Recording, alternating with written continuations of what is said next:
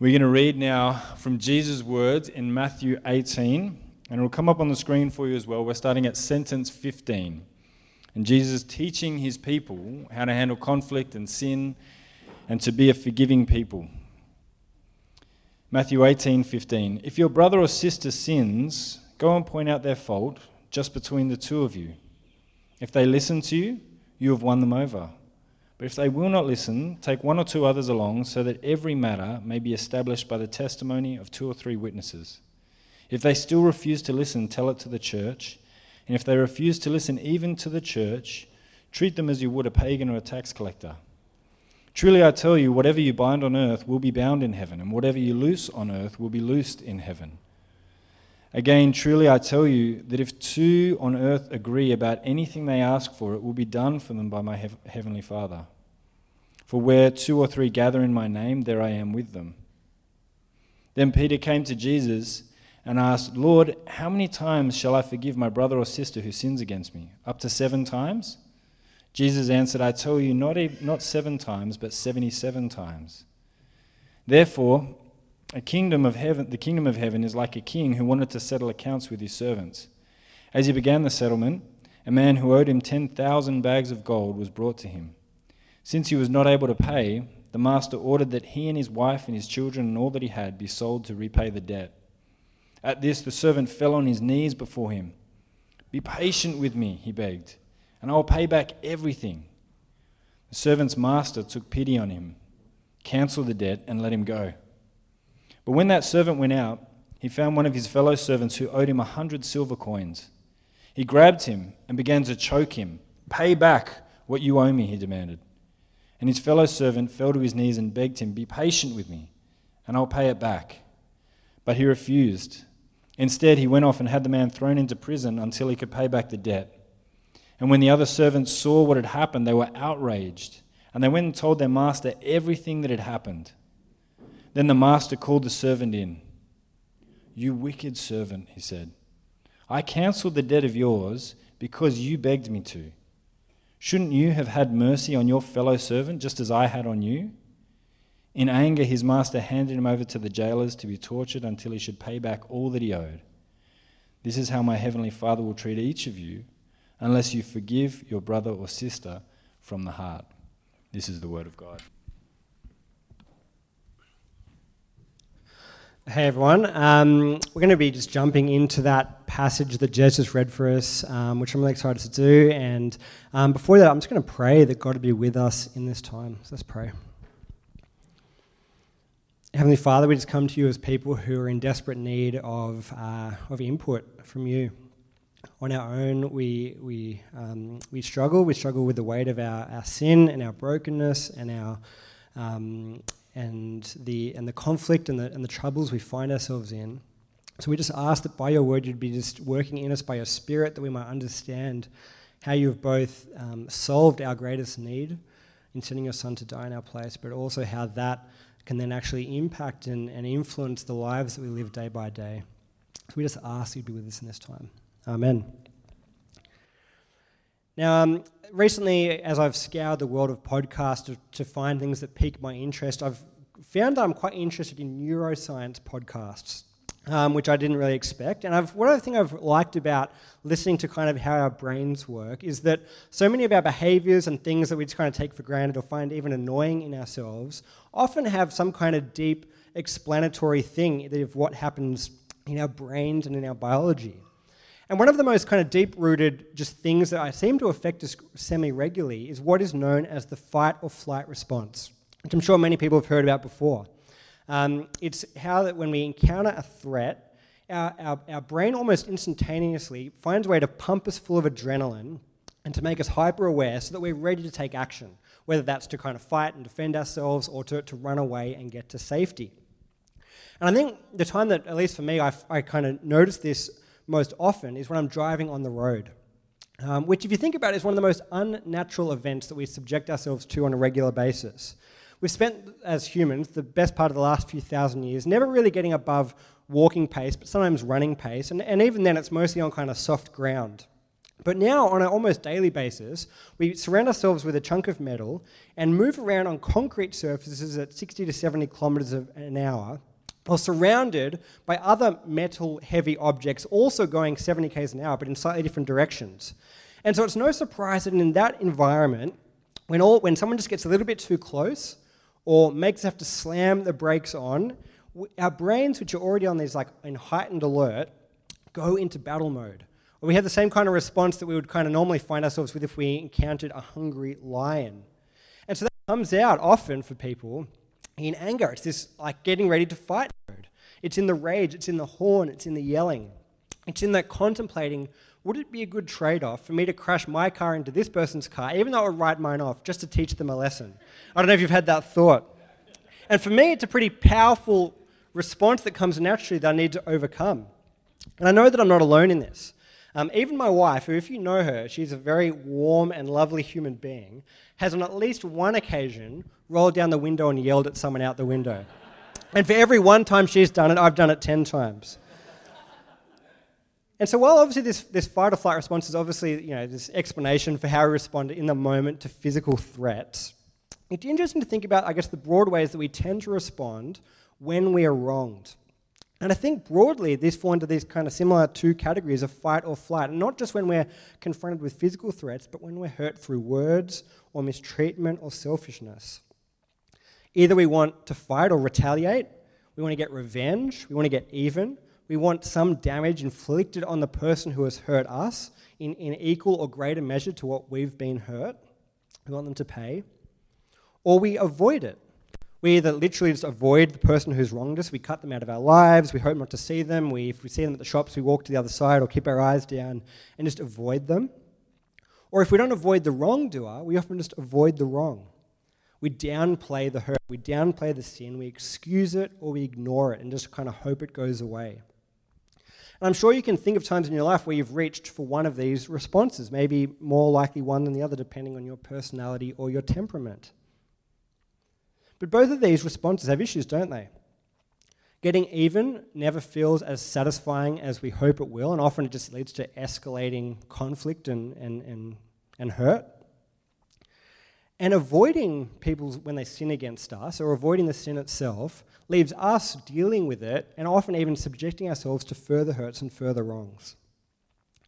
And so I think it's a really helpful and practical teaching that Jesus lays out for us today that we're going to be looking at, which is a third way to respond when we are hurt or wronged, or in Jesus' language, when we are sinned against. And that's the way of forgiveness. I think this is one of the most transformative pieces of Jesus' teaching. If you're here exploring Christianity, or if you're here trying to work out what it's all about, I think this gives you a real window to what the heart of the Christian message is. That there is this nuanced way to respond to sin that neither just ignores the wrong or needs us to retaliate. It's forgiveness.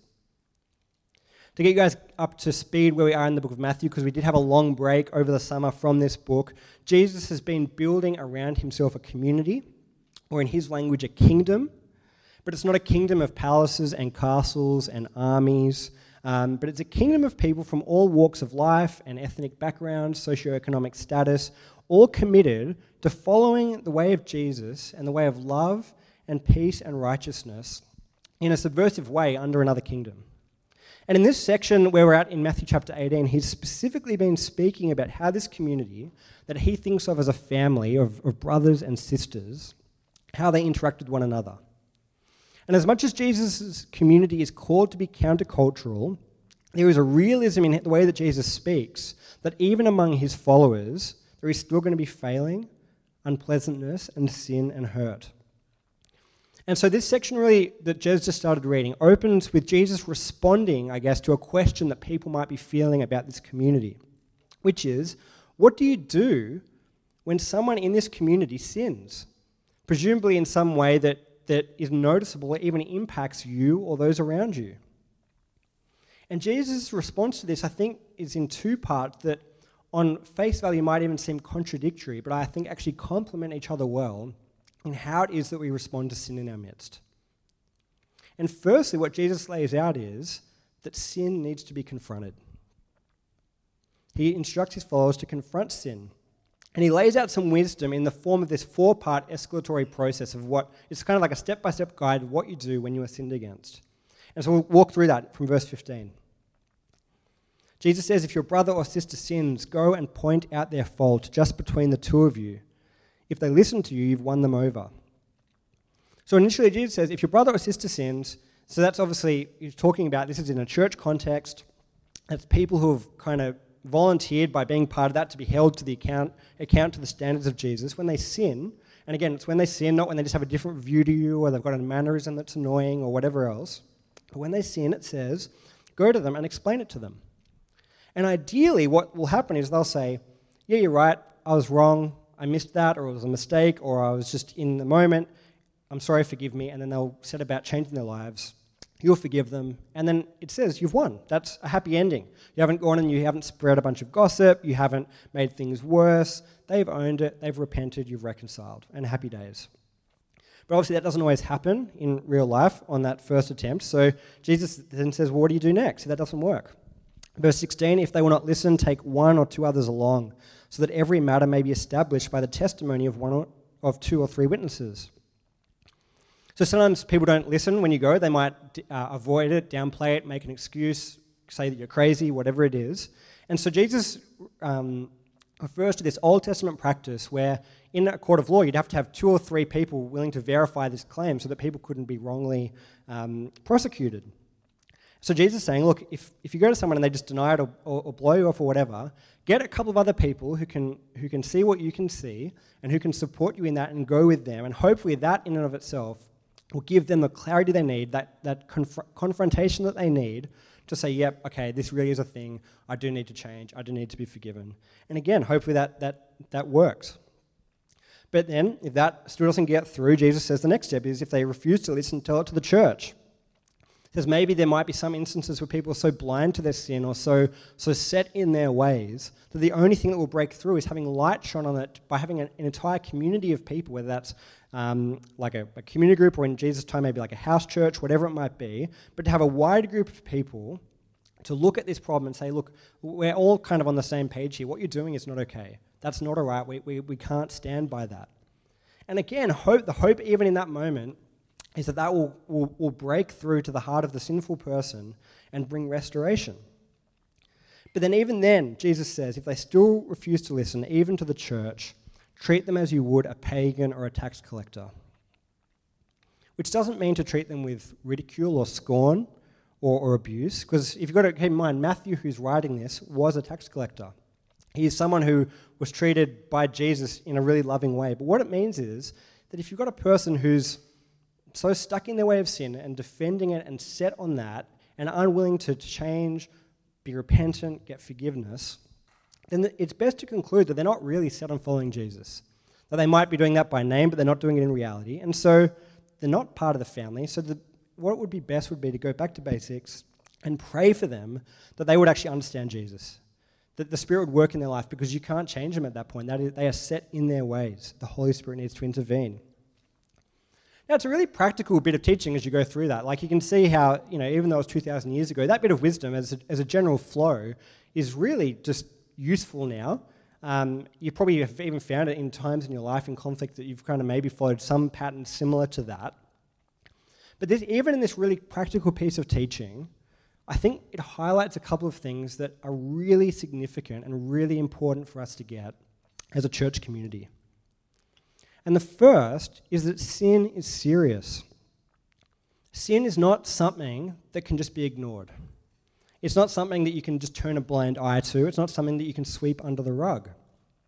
And I think this is important for us to hear, because I think by and large, like Australian culture is a conflict-avoidant culture, because it's not fun to confront someone. It's not fun to tell someone something that is wrong with them or how they've hurt you or hurt others. It's not fun, it's not pleasant. But because sin matters, Jesus causes people to deal with it. Sin, when it's left alone, doesn't tend just to resolve itself, it tends to get worse. Like an old lunch left in the bottom of a school bag, it just festers and rots and spoils. And sin, left unattended in the church, has a way of spoiling. It impacts relationships. It damages community. It ruins trust, and it impacts the church's ability to connect with and love the surrounding world. Now, I think this teaching of Jesus is so critical to understand, particularly if you personally feel the frustration of seeing or hearing about churches, or maybe you've even experienced churches, that when they've encountered sin or abuse of various kinds, they've downplayed it, or even worse, they've covered it up.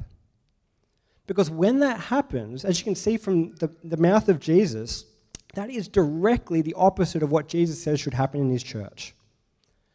Who says that sin should be addressed head on, and that unrepentant or serious sin should be brought before the church, not hidden away for no one to see. And those who have been sinned against should be supported by a small group of supporting people and ultimately by the wider church in confronting and even expelling, say, abusers.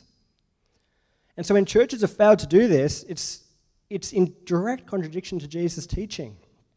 It breaks Jesus' heart to see this, because he has got this, he has set out what he expects his church to do. To have the responsibility to care for and protect and make a safe place for people. To when sin occurs, to have it confronted and rooted out. But the second thing that you may have noticed as you read through those instructions, I guess, is that the goal at every step of the way is reconciliation and restoration. That throughout this process that Jesus lays out, his hope for his church, again and again and again, is that people would have relationship restored. That people, when they are sinful, would actually be confronted of that, but ultimately receive grace and forgiveness. And then this leads Peter to ask a question which takes us into, I guess, the second major piece of Jesus' teaching here. Jesus says, well, look, if you're going through these steps and the goal is reconciliation, how many times should I forgive someone? He says in verse 21, then Peter came to Jesus and said, Lord, how many times shall I forgive my brother or sister who sins against me? Up to 7 times? And so you see here again, Peter, who's just again and again and again, just eager and a little bit naive. He's trying to get the right answer. He's like, 7, big number, like a whole 7 times. But then Jesus answers, I tell you not 7 times, but 77 times. Or other translations have 70 times, 7 times. And with that extravagant answer, Jesus launches into a story. And the story begins like this. Therefore, the kingdom of heaven is like a king who wanted to settle accounts with his servants. As he began the settlement, a man who owed him 10,000 bags of gold was brought to him. Since he was not able to pay, the master ordered that he and his wife and his children and all that he had be sold to repay the debt. At this, the servant fell on his knees before him. Be patient with me, he begged, and I will pay back everything. The servant's master took pity on him, canceled the debt, and let him go.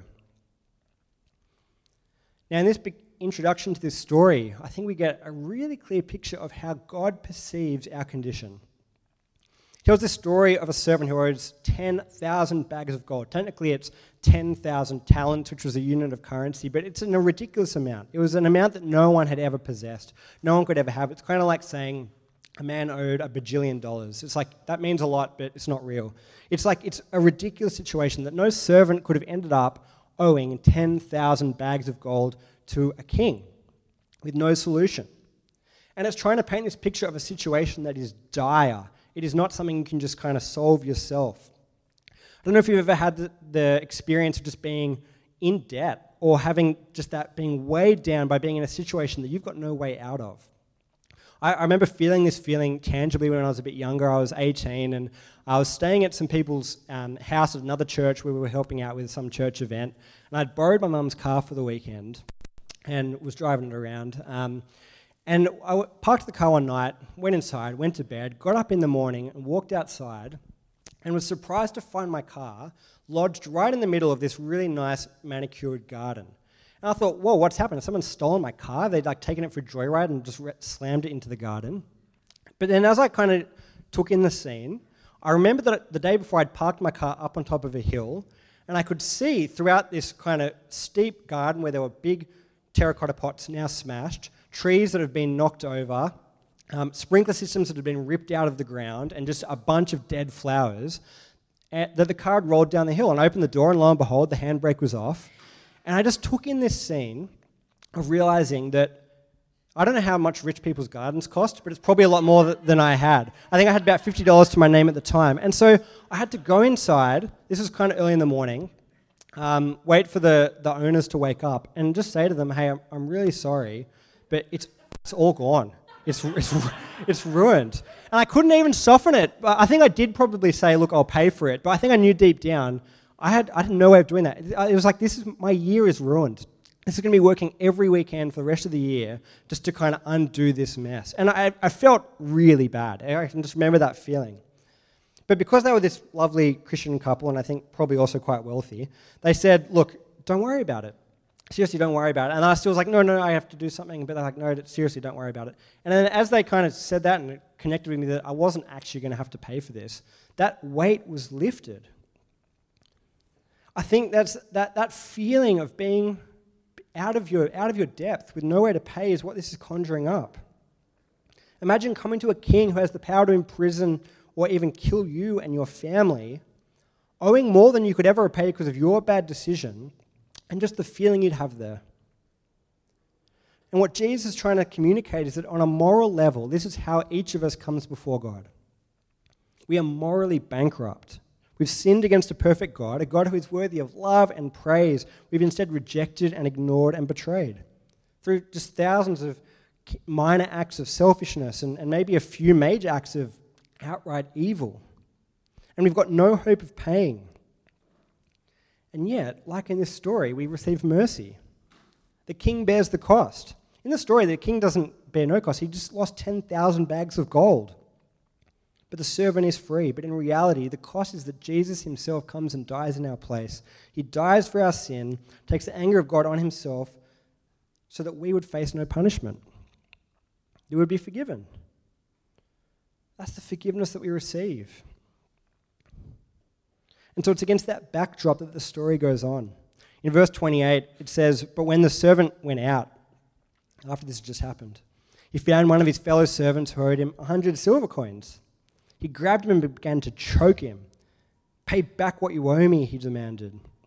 His fellow servant fell to his knees and begged him, be patient with me and I will pay it back. But he refused. Instead, he went off and had the man thrown into prison until he could pay the debt. When the other servants saw what had happened, they were outraged and went and told their master everything that had happened. We see something outrageous here. A man is forgiven 10,000 bags of gold, and yet he still demands 100 silver coins he's owed. And it's fair to note, he is owed the money. The other servant does in fact owe him 100 silver coins. He has a right to it, and he can legally throw his fellow servant in jail. And so what's outrageous here isn't that this guy is doing something illegal or that he's not allowed to do, but what is happening here is that it's just so unfitting to punish another person when you've just been forgiven more than you could ever imagine. It just doesn't make sense. I read a story some years ago about a man in the US, Albert Tessie, who was in court and jailed for refusing to pay $30,000 in child support. And the reason this was in the news, because that must happen all the time, people who don't pay their child support, was that this guy Albert had just won $7 million in the lottery. He won $7 million, probably on a $1 or $2 lottery ticket, and he refused to pay $30,000 to support his child. And so that made the news, of course, because that is outrageous. Like, what does that show about the state of his heart if he's that greedy and that unwilling to part with his abundance of money that he did nothing to get? So that's the point of Jesus' story. If you've been forgiven as much as you've been forgiven, that should translate into a willingness to forgive others.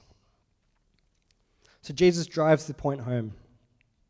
In verse 32, he concludes, the master called the servant in. You wicked servant, he said, I cancelled all that debt of yours because you begged me to. Shouldn't you have had mercy on your fellow servant just as I had on you? In anger, his master handed him over to the jailers to be tortured until he should pay back all he owed. This is how my heavenly Father will treat each of you unless you forgive your brother or sister from your heart. That's a pretty heavy ending. It's a super heavy ending. But it underscores Jesus' point here. This story was in response to a question, how many times should I forgive my brother or sister? And Jesus' answer in short is, well, how much have you been forgiven? And if your answer to that question is a lot, then the logic follows that you should forgive too.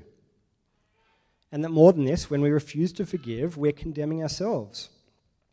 When the servant in Jesus' parable insists on his fellow servant repaying, he's condemning himself because he's showing that he hasn't understood that there is another paradigm on offer of what you do when you're owed a debt.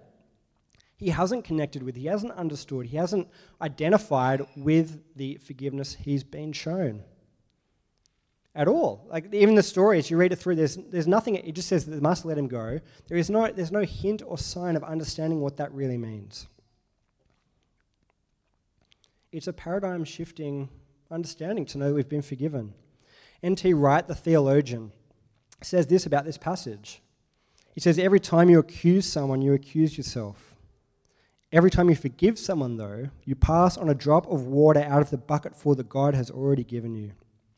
From God's point of view, the distance between being ordinarily sinful, what we all are, and extremely sinful, what the people we don't like seem to be, is the distance between London and Paris seen from the point of view of the sun. We're not often aware of the lavish forgiveness that we've received. We are often hyper aware of the debts that are owed us. We feel those acutely, the ways people have wronged us.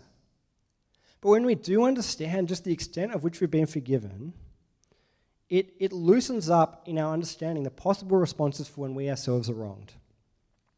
Because we've been shown forgiveness, we are called to forgive. And what a powerful thing it would be to be a community that is marked by this radical forgiveness. When we are wronged, to take the road of forgiving. Not insisting on getting what we are owed, but in some small part imitating our Saviour in forgiveness. Now, to speak the obvious, this is easier said than done, right? This doesn't come naturally. If this came naturally, Jesus would be out of a job, he wouldn't have anything to speak on. But the reason he's telling this story is this does not come naturally to any of us. The retaliation comes naturally. The avoidance comes naturally. And as you think about this for yourself, I'm almost 100% sure you're not thinking about the little slights against you in this past week. You're not thinking about the little ways people have wronged you even this morning. But what you're thinking about is the times when you've had your deepest hurts, when people have betrayed the trust that you've put in them, when people have let you down profoundly, when people have left you with deep wounds that you may be still working through and feeling to this day. And you might be thinking in those moments, or right now, I just don't think I could ever forgive them. Even if you want to, or you think it's a nice idea, you just don't think you could do it. So before I just draw something out of Jesus' teaching around this, I just want to make it really clear just two things that forgiveness doesn't mean. And the first one I just want to make abundantly clear is that forgiveness doesn't mean furthering abuse or wrongdoing. I think it's so helpful to have these two passages together, Jesus' words on confronting sin and then the call to forgiveness. Because without Jesus' words on confronting sin, you could think, well, this just means being a doormat, just to lie down. People can trample over you as many times as they want, and that's what Jesus asks us to do. But if you look what Jesus says about confronting sin, if you've got a person who is sinning against you and refusing to stop or to change, Jesus doesn't say go back again and again and again and again and again and just keep trying on your own. What does he say? He says, bring some others in. Find some safe people who will go with you and support you and protect you in that. It's a pattern for establishing safe boundaries. It says ultimately there might be a point where you just got to cut yourself off from those people altogether. And so I just want to say, if you're in a situation of abuse, whether that's emotional abuse or physical abuse or sexual abuse or spiritual abuse, Jesus' first call to you today from the passage isn't to forgive, which it will be, but his first thing he says is to get safe, to find one or two safe people who will come with you in dealing with this, to help you confront the abuse and ultimately, if you need, to get separate from it. He'll ask you to forgive as well, but forgiveness is hard and it takes time and it takes space. And so you need to have space to do that. And so if you are going through some abuse at the moment and maybe you don't know who, maybe you've got people who are safe people that you can go and talk to, but if you don't, I want to say that Anna Moran, who works here on staff, or Jazz or myself might be a place to start, because as a church, we want to support you if you have been sinned against. We want to help you. And then second thing that forgiveness doesn't mean, forgiveness is not the same as restoration and reconciliation. The hope again and again and again is when we are wronged that we'll be able to go through some process to heal that relationship, to have things restored, to be brothers and sisters as we are meant to be. But that takes two people. And we don't have control over anyone else's response or behavior. And so there are times when that won't happen. And it hurts when someone who has wronged you just can't identify that or own that or make amends. But forgiveness doesn't require that. Forgiveness is to release the debt with the hope that reconciliation might happen, but with the knowledge that it might not. So what forgiveness is a decision, as much as we can, to choose to have mercy. To try to bring ourselves to a place where we have pity on the brokenness of the person who has wronged us.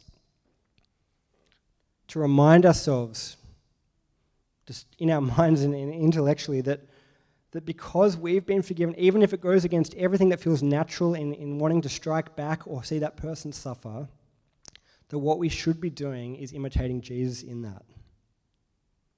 To try to align our hearts with his and reflect his heart for us in how we treat others. To know that we've had our sins forgiven. That when we are hurt, we can say, look, you are bad, but I'm bad too. And you've hurt me, but I have hurt God. And look, maybe you've hurt me more than I feel like I hurt other people, and maybe you're more selfish than I feel like I am.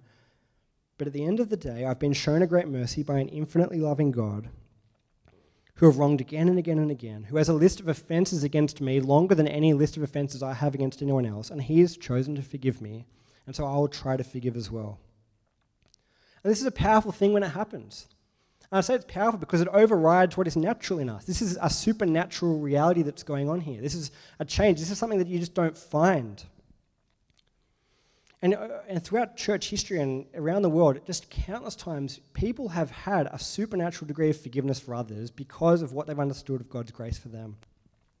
A few years back at the church I was at before this, we had a pastor called Frank Retief come and speak to us, speak to a few of the guys there. And it was a privilege to meet with this guy who had been a pastor for some time, but he told us a story about his church in South Africa.